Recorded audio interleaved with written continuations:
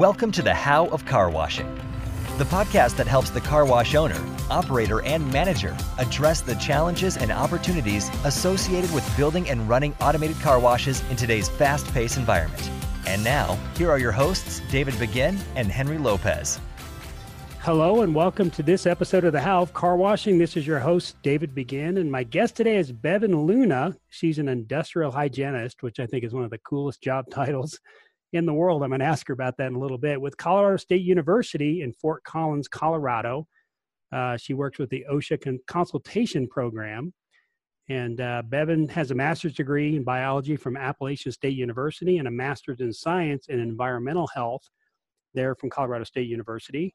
She's got 8 years experience as an industrial hygienist and safety professional, OSHA consultation and private consultation team.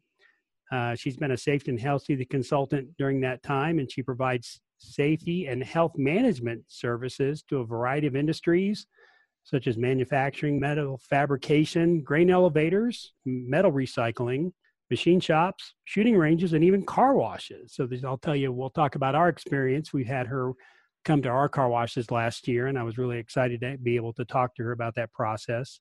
So lots of tremendous industries. She places a lot of emphasis on air monitoring, noise. You're going to have to pronounce that word for me, Bevin. What's the word? Dosimetry? Dosimetry, yes. Dosimetry. Okay, you got good. it. Good, perfect. And she does a lot of safety and health management system assessments. She served in the United States Peace Corps as an environmental volunteer in Mali, West Africa. She worked with various community groups, such as the Women Gardening Association, the Microfinance Group, which I think is cool, Oxfam, and the Village Pump Committee. She had 5 years experience as a volunteer research coordinator with the Department of Environmental Health at CSU.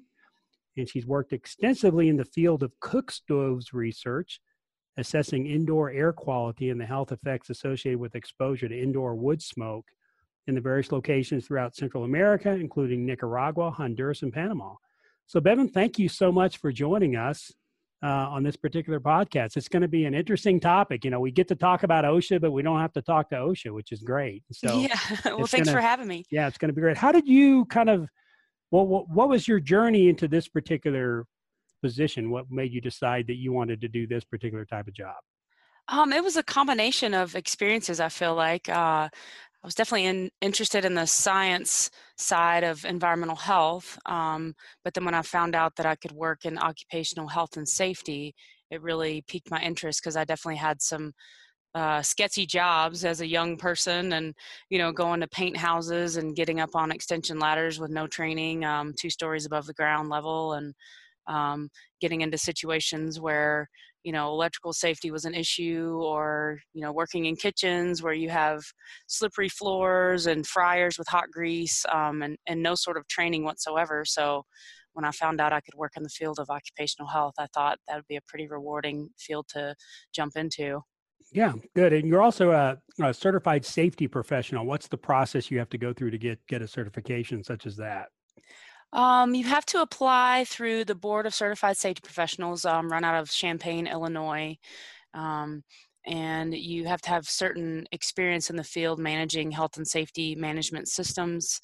You apply, and if you get accepted, you take the first round of exams, which is the ASP, which is the Associate Safety Professional. And then if you pass that, then you qualify to go on to take the Certified Safety Professional exam. Yeah. Yeah, good. So your title is industrial hygienist. I think that's such a cool term. How does that kind of play into this whole process?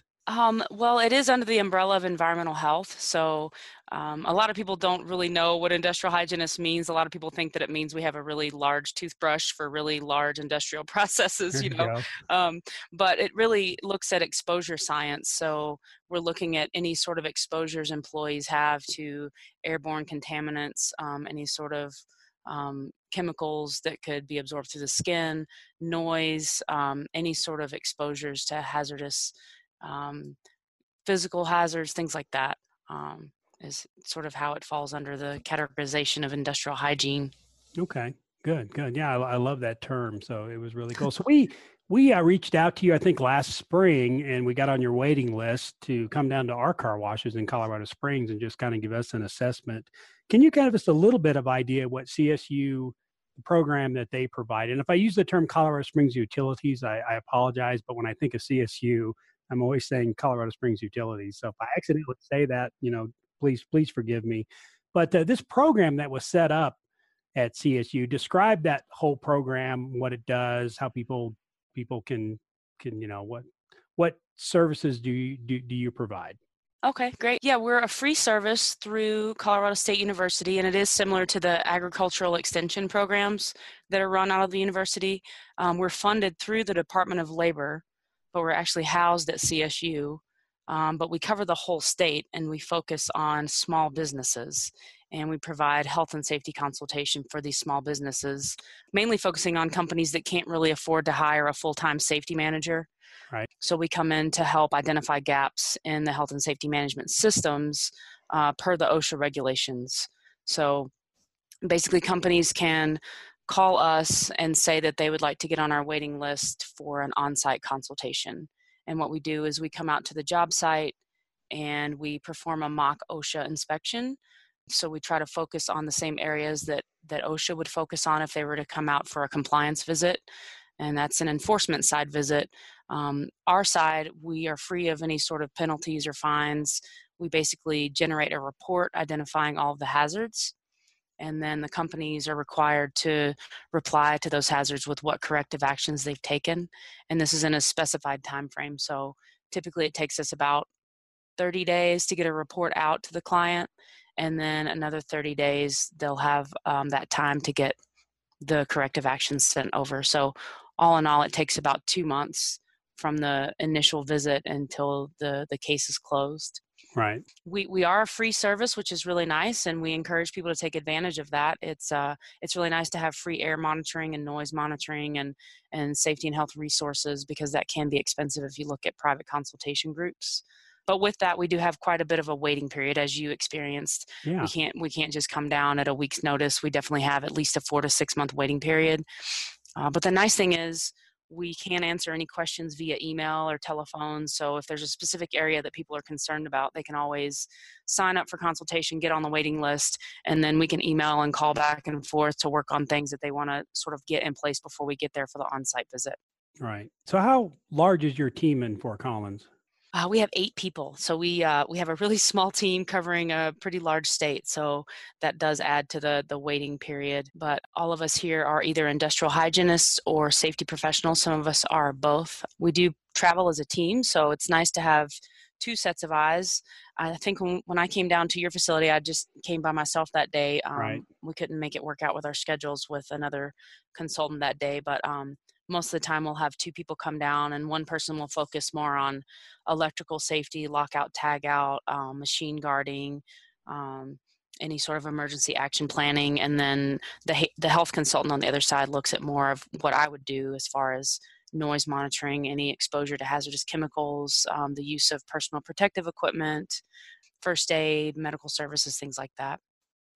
Okay. So how many inspections does your team do a year?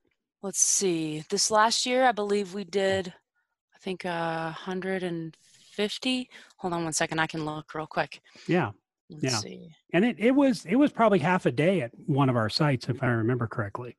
Yeah, we typically try to spend as much time as we can. The nice thing about the program is that the client determines the scope of the survey. So if it's a really small facility and they want to just spend 45 minutes looking over programs and written documentation, we can do that. Or if it's a large, 200,000 square foot facility, we can spend all day. It really depends on the client and what their needs are. So it's nice that they sort of have the way to set up the visit the way they want. No, that's great. Yeah, no, that's good. So what type of clients reach out to you? I know there's that trepidation when, even with me and my team is like, well, do we really want this? Do we not? We're going to be asking for, are we asking for trouble here? Are we, right. But what type of companies, what's the characteristics? For me, I wanted to be a good scout. First of all, I wanted to make sure, hey, I want to see if we're really doing the right things. And I do have a very much I do have a safety mindset when it comes to making sure that our car washes are safe for the employees. And, Yeah. that's something that's near and dear to my heart because I want to create a safe environment for my employees to work in. Hmm. So, that's one reason why I decided to reach out and wanted to see how we were doing. But is there any other characteristics? I mean, are most people willing or are most people forced to come see you? Most people are willing. It's a voluntary program, which is really nice. I would say 80% of our clients call us because they have had someone that they know go through an OSHA inspection and it really scares them. And they think, oh, I need to reach out to this OSHA consultation group and see what we're missing in our company. A lot of companies will have a complaint from an employee filed with OSHA. And so then OSHA will recommend to them that they work with us, and so then they can call us and voluntarily set up for that. There are really few instances where clients will have an inspection from OSHA, they receive citations, and part of their stipulation is to work with us in order to correct their deficiencies. So that's definitely, I would say 10 to 15% of our clients. But most of the time, it's companies who just want to do the right thing and keep their employees safe and get everyone home safe at the end of the day, which I think is an excellent way to go about running a business. And I think it makes people more efficient and productive because they take the time to implement those systems and programs as well. Yeah, yeah, you bet. So, for people that are outside of Colorado, do you have peer groups like CSU and other parts of the country? Yeah, actually, the OSHA consultation program is in each state, and oftentimes it is housed at a university because we do base our services in education and training. Sometimes it's in the state workers' compensation board. I think Wyoming is in that situation, but every state has a consultation program that's free for small businesses.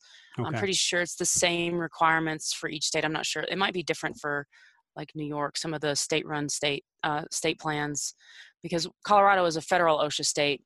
We abide by all of the federal OSHA laws. But then if you Okay. look at the way that it's run in each particular state, some states like Tennessee or California, they'll have state-run plans where they go above and beyond the feds regulations and then they implement their own state-run regulations. So, are most state plans more stringent than the federal government standards? Yeah, because if the state decides that they would like to have a state-run plan, they have to at least meet the federal standards, and then they're released from that to run their own state regulations that do become a little bit more stringent than what the federal standards imply. Okay. Okay. And then how many states do you know about how many states have their own plans? That's a good question. I want to say maybe 14. That's a guess.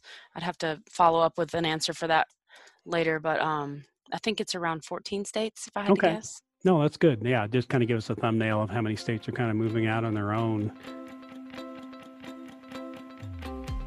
This episode of The How of Car Washing is sponsored by Focused Car Wash Solutions. Focused Car Wash Solutions is your complete guide to having a successful business in the car wash industry. Whether you are a new investor or a seasoned operator looking to make improvements, the experienced team at Focus can help you every step of the way. For more information, please go to focusedcarwash.com. So, as far as trends with OSHA, what have you seen in the last 5 to 7 years in terms of how OSHA's kind of approach their job and their regulations? Are things getting more stringent? Is the enforcement getting more stringent? Are they becoming more stretched with resources? Um, from what I've noticed, it really depends on the administration, the current administration, and that changes all of the funding. So I would say for the last 5 years or so, the funding has stayed pretty flat. So there hasn't really been a huge boost in OSHA funding. Um, I would say that they're focusing their efforts in emphasis programs. So, for example, um, a region or a specific area office can implement a local emphasis program. In Colorado right now, we have an emphasis program on beverage manufacturing facilities. So we've Okay. really been spending a lot of time in breweries. We're making a Um, lot of craft beer here in Colorado. yeah, exactly. And there are a lot of hazards associated with that as far as confined spaces, electrical Okay. safety and wet use locations, things like that, which is really similar to car washes as well. Right. Um, but I've just found that it's, it depends on where the injuries and illnesses are occurring. OSHA will implement these emphasis programs and then sort of focus in those areas to try to reduce those rates. And then once those are usually closed, they last around 2 to 3 years, the emphasis programs, and then they sort of reanalyze what's happening as far as injury and illnesses based on industry codes, and then sort of refocus the efforts moving forward throughout those years. Okay, yeah. So that answered a question. Does OSHA typically when they start seeing an injury rate start increasing in a certain industry, will they start focusing on that industry? So the beverage industry, is there any other industries right now that is getting the attention of OSHA? We have emphasis on nursing homes right now. There are a lot of injuries with lifting residents, some workplace violence scenarios with employees being struck by residents, slips, trips, falls, strains, things like that. There are a number of different industries that, like automotive services, they've had quite a few injuries in the last few years, and so there's been a focus in those areas. We've been seeing a lot of visits from, smaller automotive shops that kind of fall under the radar of OSHA sometimes. Yeah, there are a number of emphasis areas throughout the state. In the past, we've definitely focused a lot on grain elevators. There have been a lot of injuries in those, and they kind of straddle the line between agricultural and general industry. So yeah, it really just depends on the year, and if a specific industry is having a higher number of injury rates, then we'll sort of focus in on those areas. Yeah, it seems like car washing in certain parts of the country, I hear kind of rumors and people talking about sometimes, you'll see a lot more OSHA inspections start bubbling up in different parts of the country. And I think that might be if a car wash was an accident or an employee reported something and, there was a big inspection with a lot of violations, it might have started putting, a certain industry like car washing on the radar. Right. Yeah, and a good way to keep track of that is to look at your industry code and find your Bureau of Labor Statistics injury rates. I can definitely provide that to you after we're finished with the interview, and you can sort of follow that and see what the rates are nationally, and then compare your company's rates to the national average and kind of see where you stand. Okay. No, I think that'd be good. That'd be good. So your relationship with OSHA, how would you describe the relationship you have? Because it's two separate organizations, but you guys sort of work as partners or side by side with each other. There's a lot of communication with the people at OSHA. It's interesting how it's set up. We are a confidential service, so working with us does not mean that you have a red flag come up on your company name. OSHA doesn't know, when I say OSHA, I mean OSHA compliance, the enforcement side. They don't know where we're working, and they don't know the names of the companies that have called us, which is nice for the companies that call us, because a lot of people are concerned that if they call us, then all of a sudden they're going to be on this list. That's not necessarily true. We are funded by OSHA and the Department of Labor, and we are audited by them every 2 years. But we basically follow their emphasis programs and try to prioritize the companies that are in those industry codes that have emphasis programs on them. And then any other businesses that call us that need assistance after those ones that are at the top of the list, we just try to get to those as much as we can throughout the year to ensure that they're not falling through the cracks. But we really don't go out on visits with enforcement. They don't come out with us on visits. It's basically just we're funded by the same department that they're funded by, and we're managed by the regional administrator, but we're in separate cities. We don't see each other on a daily basis. We do have some overlapping with training sometimes, so we're all on the same page as far as how we would write the citations, but that's kind of the extent of it. Okay. So there's two words that strike the fear in the heart of any business owner. One's the IRS, the other one's OSHA. Yeah. And is that a valid fear? I mean, we say, oh, the OSHA's coming, or we're having an OSHA inspection.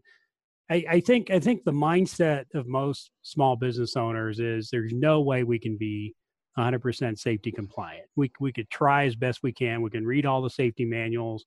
We can put up every lockout, tag out, and placard that we could. But if OSHA wants to find something, they're going to find something, and they can fine us into bankruptcy. Is that a fair assessment or not? I think that it's valid for people to be concerned and scared if OSHA is going to show up, because it does come with a lot of weight associated with, the fines that could really put people out of business. Sometimes companies run into situations where they have repeat or willful violations, and they have extremely high penalties associated with that. I think to release some of that fear, it's good to think about being prepared and addressing any sort of health and safety related activities within your business, by staying in contact with your employees and making sure that they understand the basics. And in order to help your employees understand the basics, you have to first start as a manager and understand them yourself. So prioritizing learning what they are in the first place, reaching out for local resources like OSHA consultation. Also, if people work with their workers' compensation carrier, I think that's a good way to go to start working on their health and safety activities. It's a framework that you put into place, and you have these basic elements that you have to address. And oftentimes, if companies have shown that they've put forth the effort to try to address some of those, they have a better experience with OSHA compliance, whether it's having an emergency action plan in place, whether it's having the correct PPE available, making sure that you have ongoing training with your employees. Any sort of effort you're putting into that, I think, is a really great effort that's shown for compliance when they show up, as opposed to just saying, oh, we've never even talked about that to our employees. That's when people should be scared, if they just don't even address it at all. I think starting somewhere, even if, like you said, people are saying we're not completely compliant, but at least we're trying, is better than not trying at all. Yeah. And so I would guess, like most people, they're looking for intent. Did you make an effort to create a safety program? Are you training your employees? Do you have your MSDS sheets handy? Do you have your lockout tagouts? Are you doing the monthly training? Those, if there's an intent there, I think is that like anyone else, they're sort of looking for, are these guys making an effort to do safety training? Do they typically, are they typically, I'm not going to say easier on you, but are they going to be less lenient than if they go into a place that's got a lot of willful violations and a belligerent owner that, wants to throw them out and whatnot? Yeah, absolutely. I think having a strong safety culture means that you have to have the top management, top leadership buy into safety from the very beginning, because if it doesn't start there, then the rest of the company is not going to follow suit. If the owner doesn't believe that health and safety is a good thing, and a strong safety culture is a good thing, then people are not going to just do that on their own. So I think it starts up top, and ensuring that all the employees understand that it's up to them to identify hazards and bring those hazards to the attention of their managers and improve that on a daily basis. I think that's really important information to relay to employees, that they have a right to bring those, hazardous areas, hazardous items up to the management to make sure that those things are being corrected and that they do have a safe work environment. Yeah. I think it's getting employees involved in the process of identifying hazards and knowing that something is actually a hazard is a good first step. Employees that see hazards and just walk past them and then go complain about them and mumble under their breath and don't do anything about it, they haven't been trained well to know that they have a right to report that stuff to their managers, and their managers are obligated to correct those hazards. Right. Right. It's that whole idea of a safety culture, that's a real intriguing idea for me. And I've done a few videos about a safety culture and the importance of having an overall safety culture. Mm-hmm. And obviously that's got to be driven down from the owners to the managers, and it's got to be reinforced. What are some good examples that you've seen of safety culture? I think if you've got a team that corrects each other for safety, to me, that's the best example of a safety culture. Do you have any other examples? Yeah, absolutely. I think that's a good place to start. The companies that I've worked with that have the most effective safety and health management programs, they have owners who walk out on the floor, and the owners know if they walk out on the floor and they're not wearing the appropriate safety glasses or steel-toed boots or reflective vest, they can be called out by their employees, and the employees have the freedom to say, hey, you're violating a safety policy, you need to leave the floor now. And it's kind of a joke with those companies because they laugh about it and they say, yeah, it's really fun to call the owner out, but the owner really is behind it, and the owner realizes, yes, we all have to take part in this. Otherwise, we're going to have a really weak safety culture. I think a lot of companies that I've worked with that are successful are really good at having an open door policy with their employees and getting them involved in the process of planning their health and safety activities, evaluating their performance over the year, delegating a lot of those activities to employees. So it's not just always coming from the top down. It's, ideas coming from the employees on how to improve their own health and safety, ideas on how to improve the effectiveness of the training that's provided. When that comes from the employees, they have a lot of ownership with that, and they really feel like the leadership team trusts them. And so I think that really builds a really strong safety culture when everyone's involved at all levels, not just, everything coming from the top down. Absolutely. Yeah. Yeah. I'm such a big proponent of this. I don't know what switched my thinking in the last 3 or 4 years on this, but, I'm just such a proponent of safety because I do not want my employees to get hurt. Right. I don't want to get a phone call at night that somebody was hurt or killed Yeah. at the car wash because it would just crush me. It would crush the business, but it would crush me personally and all the coworkers. And I just, I feel this real moral obligation to make sure that the place that my employees work, is safe. And that takes some effort and takes some work, but I think it's important. Yeah. And I think a lot of people, not that they, it's not that they don't want their employees to be safe. They just don't really think about the fact that they are obligated to provide a workplace that's free of hazards to their employees.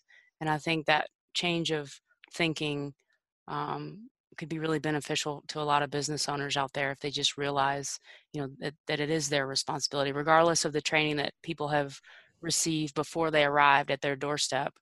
People have multiple jobs throughout their lives, especially these days. You can't just rely on what people know from jobs they've had prior to working for you. You have to take it upon yourself to ensure that they know what the hazards are, and you can't just rely on their common sense to know that they're going to take care of themselves. You are obligated to, take care of them and provide training and help them understand the risks associated with what they're doing and what they're handling in the workplace on a daily basis. Well, guys, thank you so much for listening to this particular episode of the How of Car Washing. We'd love for you to leave a comment on Apple, iTunes, or Stitcher. And if you got ideas for shows, go to our website and leave a note at www.thehowofcarwashing.com. Thanks a lot, and we'll catch you next time on the How of Car Washing. Thank you for listening to the How of Car Washing. For more information, links, and other resources, please visit thehowofcarwashing.com and leave us a comment if you have a topic you would like discussed. Thanks for listening, and we look forward to having you next time on the How of Car Washing.